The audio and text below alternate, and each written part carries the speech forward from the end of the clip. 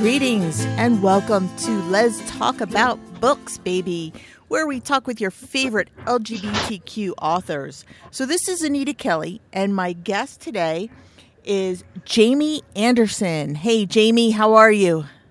Hey, I'm great. How are you? I'm good. Thanks for being with us today. My pleasure. And I just want to say congratulations on your Goldie nomination.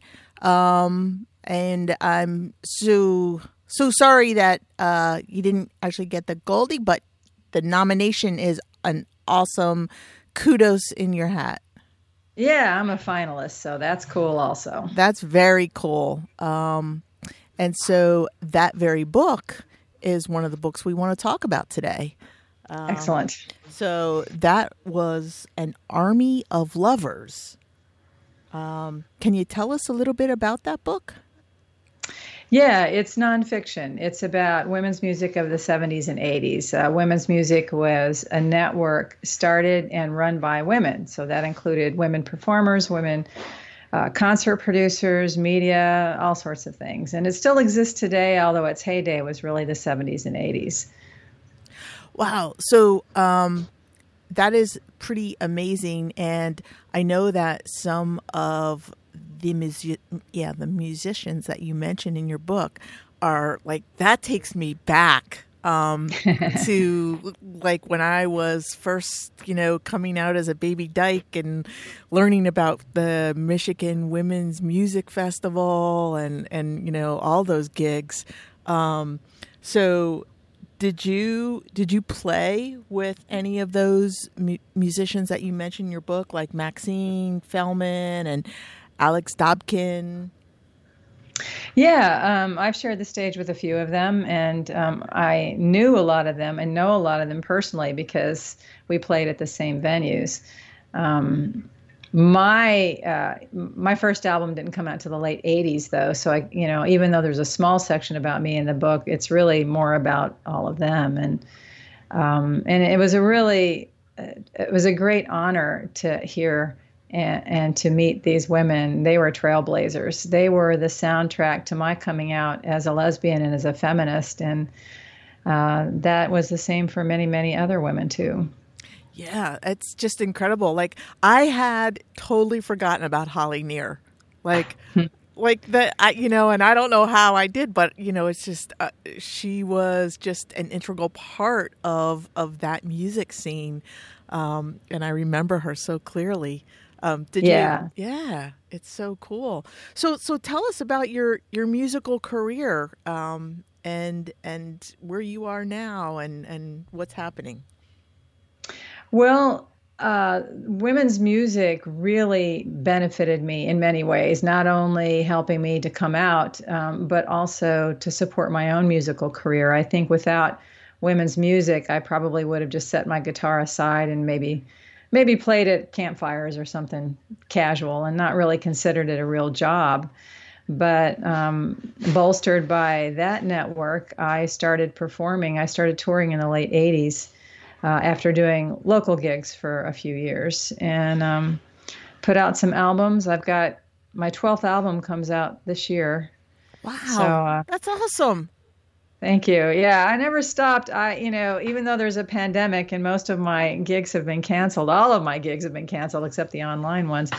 I'm still creating. In fact, being at home has enabled me to have this space and to create. So I've got this EP coming out that's all songs that I wrote this year, and 5 of them were written during the pandemic. Wow. So when is that due out? That is a very good question. Everybody's schedule is kind of, whacked out because of the pandemic. So I'm hoping to put it out in the next couple of months. Okay, great. That's fantastic. It'll be called Songs from Home, since I was at home when I was writing them. Oh, what a great title. I love that. That's awesome. Thank you. So you've been writing and performing for a long, long time. What made you decide to write An Army of Lovers? Like, how did you get involved in the, writing scene? Well, I'd been a writer for a while. I published my memoir in 2014. And I've contributed book chapters. I've written a lot of magazine articles and blog posts and stuff like that. And I've always enjoyed writing, but it was always a sideline for me. In 2011, Teresa Dell passed away. She was one of our foremothers in women's music, a really wonderful performer, a great songwriter.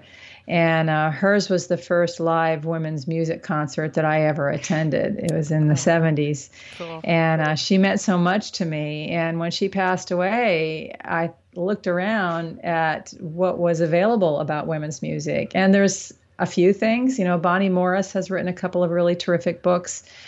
There's a documentary called Radical Harmonies, which is very good, but there's not a lot. And I kept saying, someone should write a book.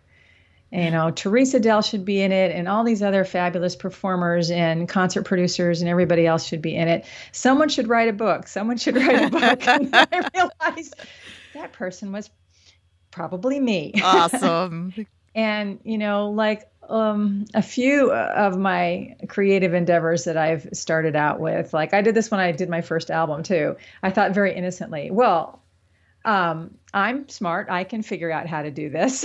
And, you know, I did my research and just sort of jumped right into the deep end. And this book, I thought, well, you know, I know some of these women and I've got some good contacts to get to other women that I need to interview. At least the ones that are still alive. Unfortunately, we've lost a few, and I found some more resources about them, you know, some interviews and stuff like that. And I just dove right in. I had no idea, none in the beginning, that it would take me 8 years to write this book. Wow. And I did over 100. What's that? That is a long time, like, to invest in a project, right? Well, and to stick with it, because during that time I put out 2 albums and I was touring and I'm teaching and I'm doing a lot of other things. So it's not like I could just set aside everything and write. I did have 2 months where my partner works for a humanitarian organization and she was out of the country for an entire year.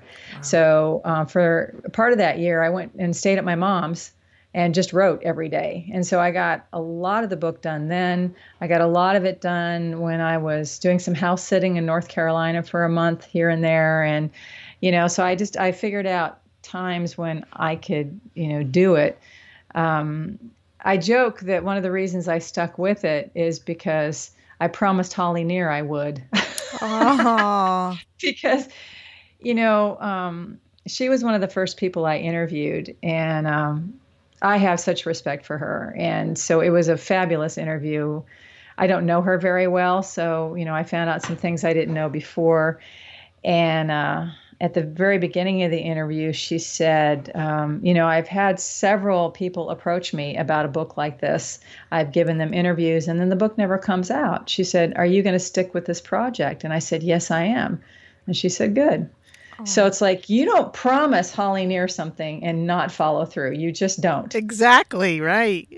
So that was good incentive to get it done, right? It was a good incentive. And honestly, along the way, I got encouragement from a lot of people. Almost everyone I interviewed said, I'm so glad you're doing this. Thank you. I can't wait to read the book. You know, people have been following along on social media because I would post whenever I got that coveted interview or that great photograph or whatever I was excited about. And they would say, oh, great, you know, a book about women's music. Can't wait to read it. And so they really encouraged me too. What was discouraging was finding a publisher. Really? Yeah, you know, Bella Books published my first book, my memoir, which I was very grateful for. Great to work with them. But because they publish fiction mostly, I thought, well, you know, maybe I should explore other kinds of publishers for a book like this. And I know a lot of people go to mainstream publishing, which means you have to get an agent, and that's another step. And that can take years. And I thought, you know, I'm not sure I want to wait years for this. Mm-hmm. And so I went to publishers that would take a manuscript directly. And that is mostly the smaller independent publishers and academic publishers. Mm-hmm. So I went to academic publishers first, thinking, well, I'm publishing a history book. Yeah. And it's about independent music, and a lot of them include that in their curriculum. And so I thought, well, how perfect. So I narrowed it down to academic publishers who specialize in books about music, about LGBTQ history, anything that would be directly associated with this book. And I found a publisher right away. I was very excited about that. Cool. So awesome, and so they agreed to publish it based on 2 sample chapters and an outline. And I sent it to them, and then a month went by, and 2 months went by, and 3 months went by, and it takes a while for them to sort of pass the manuscript around and have a lot of different eyes read it. So I thought, okay, I'm being patient out here, but I don't know how patient I can be. So I nudged them a little bit. And I heard back from the acquisition editor, who's the person that I'd been dealing with, and she said, well, we like the concept, but we want you to do this and this and this and this and this and this. Well, it's common for an editor to suggest edits, and sometimes it's a lot of edits, and I'm cool with that. I've worked with a lot of editors. I know how that works. They only make the project better, no problem. Mm-hmm. But what they were suggesting was a completely different book. Oh, yeah. Completely different. And I'm like, I'm not a delicate flower. I'll make some changes, but this is kind of ridiculous. I didn't say it exactly that way because they were my publisher.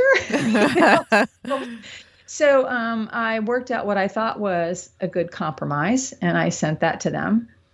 And they were kind of, and so I said, you know what? This is not a publisher who understands the book, who understands my audience. And so I got out of the contract, which is very unusual and heartbreaking. I didn't want to do it. So then I went back to my list of academic publishers, and one by one they said no. I did have one more academic publisher say maybe, and then they decided that I thought this was funny. I was too close to the project. What? What does that mean? I know, you're the writer. Of course you are. If I enjoy music, I shouldn't write a book about Janis Joplin or whatever. I mean, if I knew Janis Joplin, should I not write about her? I mean, just an example. Of course, I wasn't writing about Janis, but it's like, what? And maybe he was, maybe because I included a paragraph about myself that he thought. I mean, I don't know. Yeah, that's really bizarre. I mean, do they not consider biographies or, autobiographies or anything? Like, I don't know what they were. Yeah. I don't know what they were talking about. And I was talking with a friend of mine who's also a writer who's published several books. And she said, well, it's common to go to the publisher who first published with you.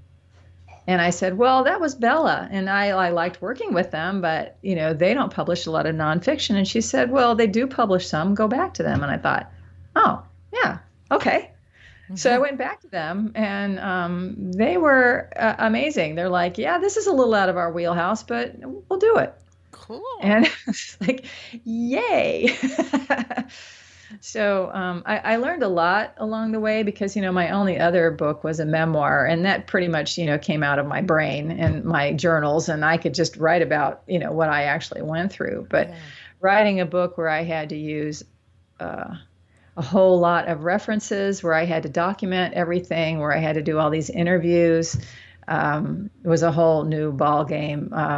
Getting permission from all the photographers, holy cow. I mean, the ones I could contact personally were pretty good, but it involved a lot of paperwork. I joke that I'm a lawyer now because I wrote all these agreements about the photographs, and and my publisher helped me out with some, but they publish fiction, so that wasn't really their wheelhouse either. Yeah.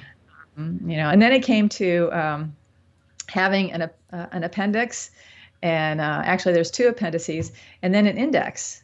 And I thought, well, I did the appendices, so I could do an index. And I started using the little index program that comes with Word, which is what I'd use to write the book. And I quickly realized that this was a far bigger job than I ever could do. And Yeah. Writing an index is a huge undertaking. Oh my God. And there's a special technique to it and special software. And it's like I had already spent so many years writing this book. I didn't want to even go to the index, but it needed one. If I wanted this book to be used as a reference book in academia, in classrooms, or just if somebody wanted to look up their favorite band, they're not going to always be able to slog through the entire book. They want to, go right to the back and look up, BBK Roach or whoever their favorite band was and find them, quickly. Yeah. And so I went back to my publisher and I said, do we have a budget to hire an indexer? And they said, yes, bless their hearts. Cool. And they let me choose the indexer, and I did some research and I found a woman who knew a little bit about women's music and did a really terrific job on the index. So then, that was the whole book. Wow. That's awesome. So BBK Roach, is she one of the Roaches? No, BBK Roach was a band from the San Francisco Bay Area that put out one album for Olivia in the 80s. Ah, okay. They did sort of a Latin rock jazz fusion. Okay. So are the Roaches mentioned in your book? Do you mention them, like Susie Roach? No, I don't. Okay. I don't. I have a small section about mainstream artists. Because there really is a distinction between mainstream artists and women's music. Mm-hmm. In mainstream artists, that could be just women, any female, that could be anyone from, Janis Joplin to Aretha Franklin. But women's music, those performers came from a network of women producers and women's events and women's media. It was based in feminism, and it was very often lesbian, not always, but mostly. So that was really different. I do have a section about mainstream artists because they influenced us, certainly, and some of them crossed over, like June Millington was a member of the groundbreaking all-women's rock band Fanny. Okay. And that they were popular in the late 60s, early 70s. And after she left Fanny, she went to work with Chris Williamson. She produced her own albums and worked in women's music. And so, of course, I cover her. And but I also talk about, women performers who are not women's music, but pretty righteous, like I talk about Loretta Lynn because she had songs like The Pill, where she talks about women should have access to the pill because that was very controversial back in the 60s, or maybe it was the 70s when that song came out. I can't remember. Yeah, but, I think it was, yeah. Yeah. Women like Aretha Franklin and Mavis Staples, like singing about having respect, they certainly had an impact on us too. Yeah, absolutely. I remember my first introduction to a lot of feminist music when I went to, I think it was called the Women's Music Festival, and it was outside of D.C. In a little town called Marlborough. And I remember we camped out. It was total camping. It was women only. And it was all these great musicians and other types of artists. That's where I met Alice Walker, actually. Yeah. It was you don't see things like that anymore today. Definitely not. Right. Yeah, they just don't exist. There are some women's music festivals that still exist, actually. Not a lot of them. Yeah. Like I said, the heyday was really the 70s and 80s. The National Women's Music Festival still goes on. It's held in Madison, Wisconsin.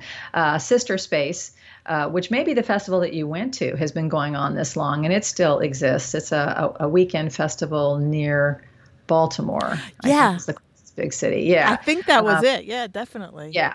Yeah, it's still happening. Does it really? Yeah. That's so cool. Check it out. Yeah, it's a women's only festival. There was also another festival in that area called Camp Fest that was in southern Pennsylvania, and it's most of its years. And same thing. It was all women camping. Yeah. Big fun. Yeah. The Ohio Lesbian Festival is still happening. There's a couple of small festivals in California. Wow, that's really great to know. I had no idea. Surprise! Yeah. My body will not let me camp on the ground anymore, but Yeah. I am not a camping fan myself. The National Women's Music Festival is held indoors, and you get to stay at a hotel if that makes you feel any better. I love So, it. Yeah. so for us older farts and for people who can't sleep on the ground, that's a really great festival. That's great. And where's that held? It's in Madison, Wisconsin. Okay, in Madison. Yeah, and if people just do a search on National Women's Music Festival, they'll find it. Okay, awesome. So, when you did the research for this book, was it hard to track down all of these performers, all these artists? Some of them no, because they have very public personas and they're still performing. Holly Near was very easy to find. She's got an active website and she still performs. There were a few women who are friends of mine, so I knew how to contact them. There were times when I just posted to social media, "Hey, does anybody know?" That works. Yeah. Yeah. And sometimes I would interview somebody and they would say, you really should talk to, so-and-so, and here's how you reach her. It's like, awesome. Wow, that's nice. So, and of course, there are women who are no longer with us that I couldn't contact. Maxine Feldman is gone, Kay Gardner, some of the supporting people like Chris Koth, who was a sound engineer, is gone. But I knew that the advantage is that I knew Chris because Chris was the sound engineer at the Virginia Women's Music Festival, another festival that still happens. It's near Richmond. It happens Memorial Day weekend. Oh, but cool. anyway, she was the sound technician at that festival, and I interviewed her. And then a couple years after that, she passed away. So I'm really glad that I was able to talk with her. Yeah. Really, that was fortunate. And there were some women I wasn't able to reach, which is really sad. I would have loved to have talked with Meg Christian, who was so important in the early days. She put out albums on Olivia and performed at the festivals, did the whole thing. But she left women's music in the mid-'80s. And so she didn't have an active website, no active email address that I could find. I asked everybody I knew. I contacted Olivia Records, which actually is Olivia Travel now, and they couldn't connect me either. So it was kind of frustrating because I really wanted to talk with women personally as much as I could. I'm not opposed to using other resources, and I had some very reliable resources I could use. But talking directly with the woman was the most important way, I thought. Yeah, definitely. That's a name, like, I totally forgot about her. Yeah, she was one of my favorites. And honestly, if I'd been able to track her down, I don't know if I would have been able to speak. I would have done something like, Yeah,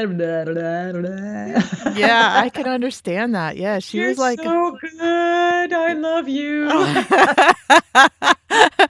Yeah, that's kind of how my wife and I were when we met Janice Ian. We were just awestruck and sounded like babbling idiots, really.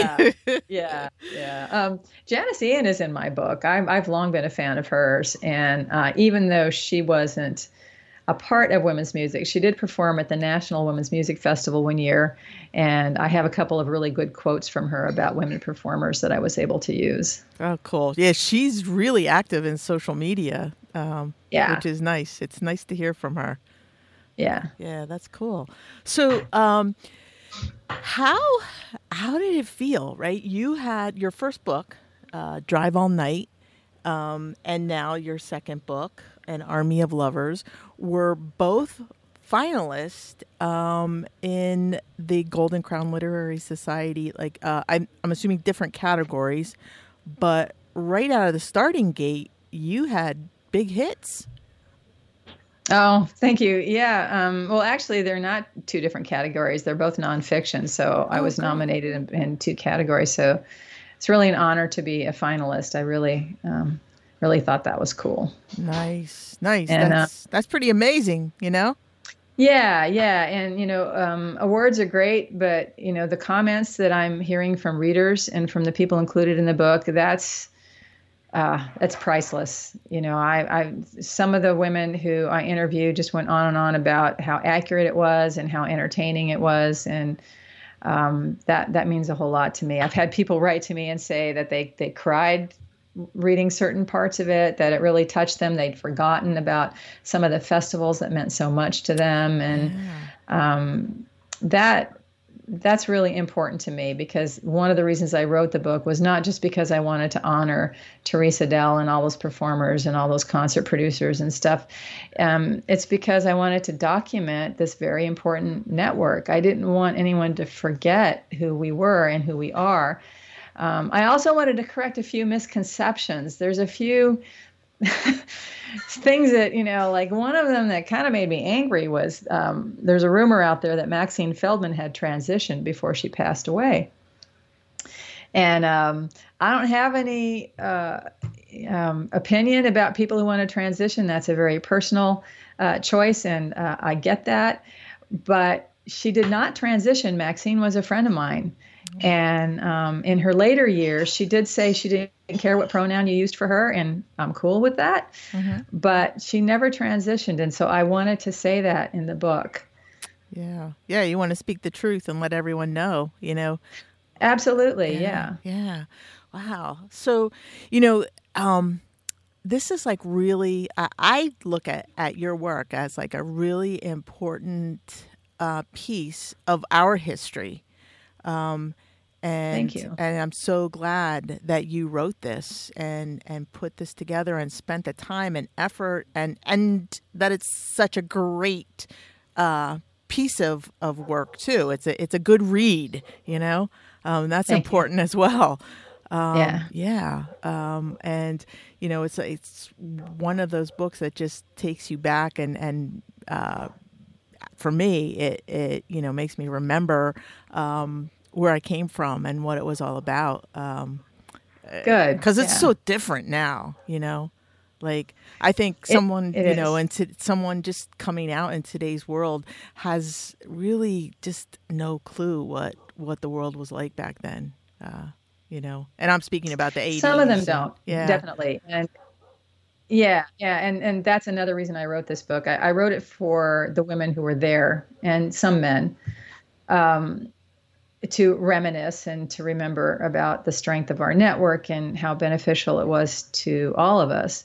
But I also wrote it for people who didn't know about women's music. I've said women's music to a lot of people when describing this book, and they're like, "Oh, you mean Carole King?" Well, no. Oh, that's great.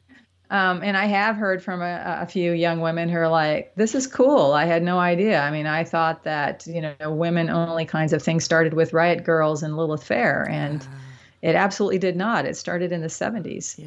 Yeah. I know. It's amazing, just the evolution that we've seen. Yeah, thank you for doing this. I really appreciate it. Oh, you're welcome. Yeah, and I also want to mention, too, that this isn't just a laundry list of what happened when. It's a collection of great stories. I wanted to be, I'm an entertainer, I'm also a musician, and I wanted to keep people's interest, and, a bunch of dry facts is not going to keep anyone's interest, even if you were there at that concert or heard that performer or whatever. And so I got some really great stories that I put in there, like one of my favorites was from Kristen, oh my gosh, I'm forgetting her name, Kristen Aspen, who was a member of the Dyke Tones, which was an early all-women's rock band.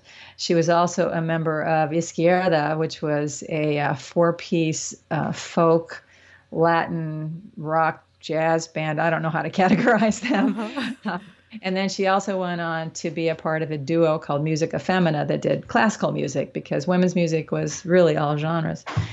But when she was playing with Izquierda, they were on tour, and they broke down in a small town in Idaho. And Kristen is also a mechanic. And she also kind of breaks all the stereotypes, because she looks pretty femme, and you're thinking, oh, she's a mechanic, really? Handy. And, yeah. So she, she figured out that what happened with their car is that it broke an axle. Ooh.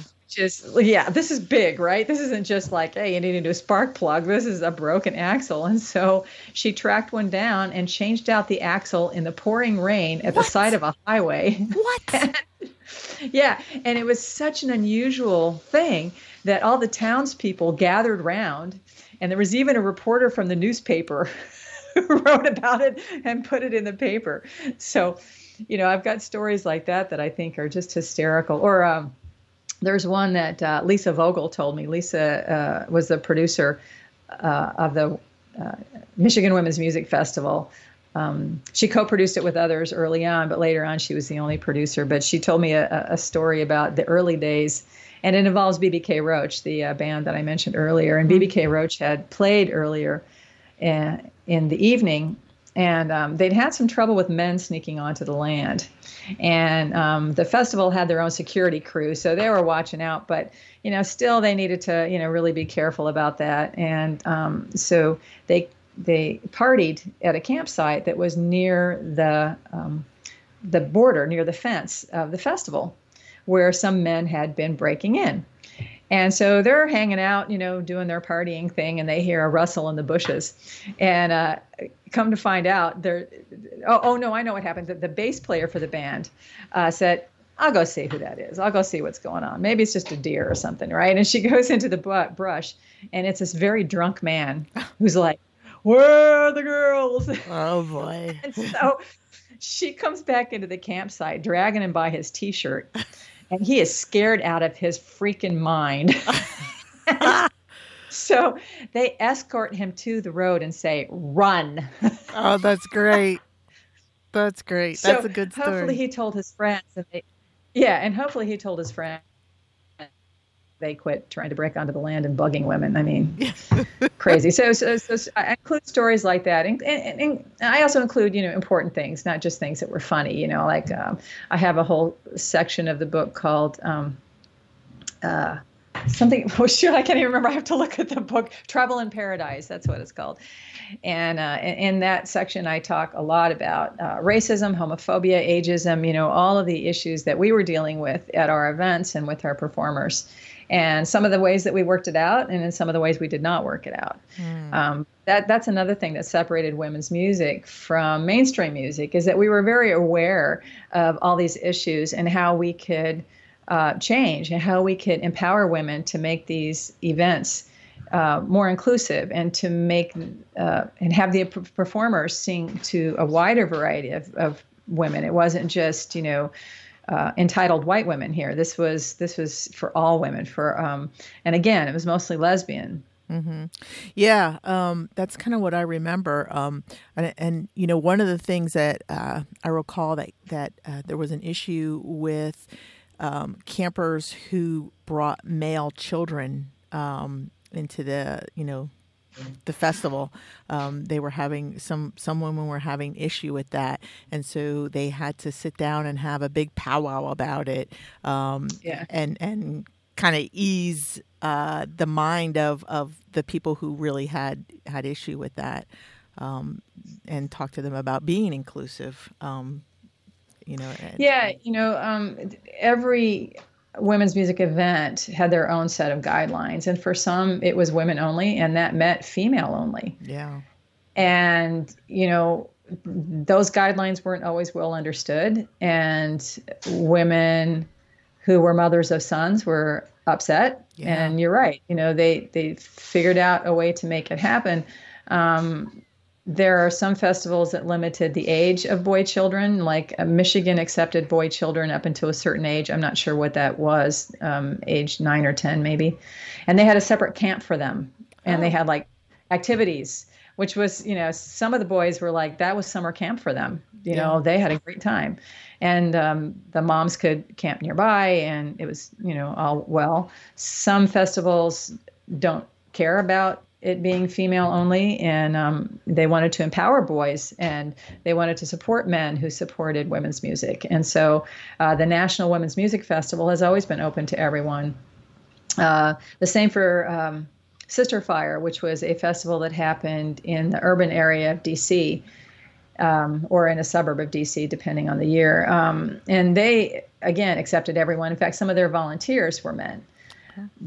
So, it sort of went across the board. And, almost every festival, there was some big issue that they had to sit down and talk about. Yeah.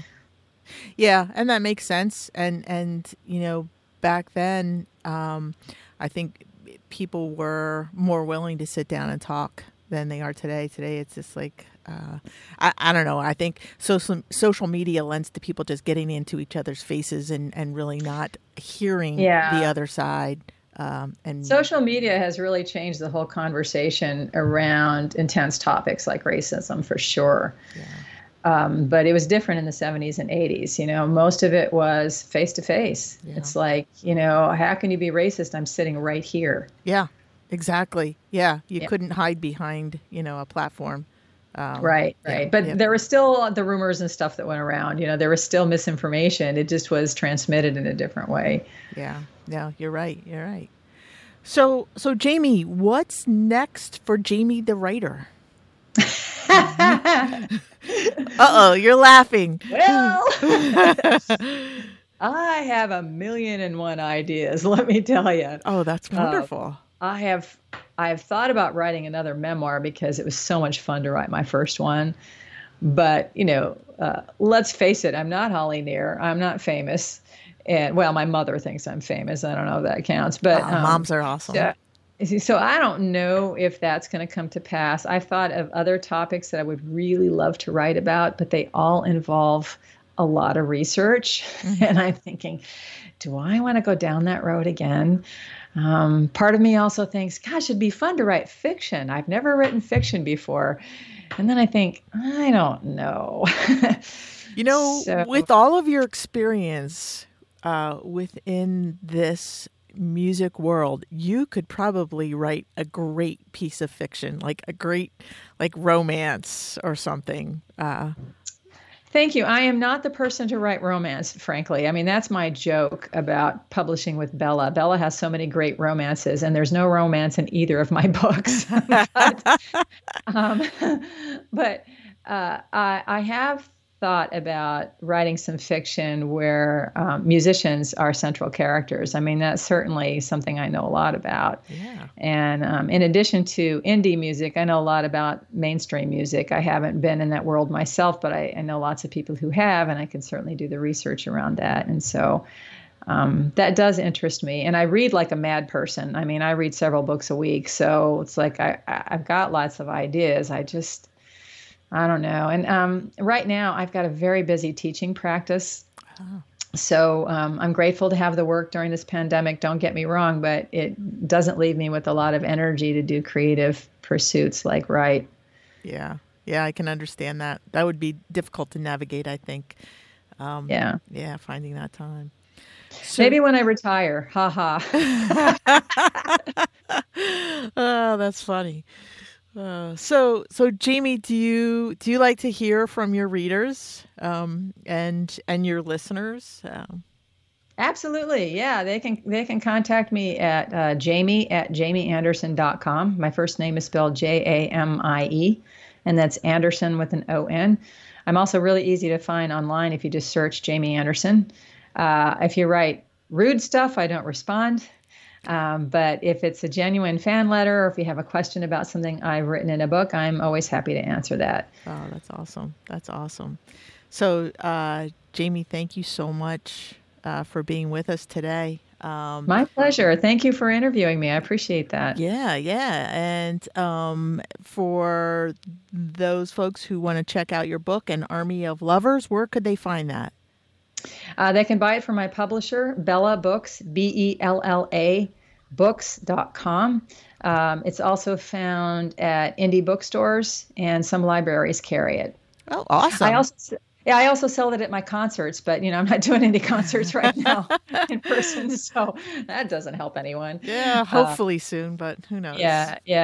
I do have an online book event planned with Women on a Roll in Los Angeles, and that'll be in August. I don't have a date yet. So I might do other online book events. They're always fun. Okay, cool. And we look forward to Songs from Home coming out sometime this year, later this year. Yeah. Awesome. Thank you. Awesome. So I'm Anita Kelly, and that is all the time we have for today. Thanks for joining Liz Talk About Books. And until next time, may your journey be lighthearted and peace be plenty.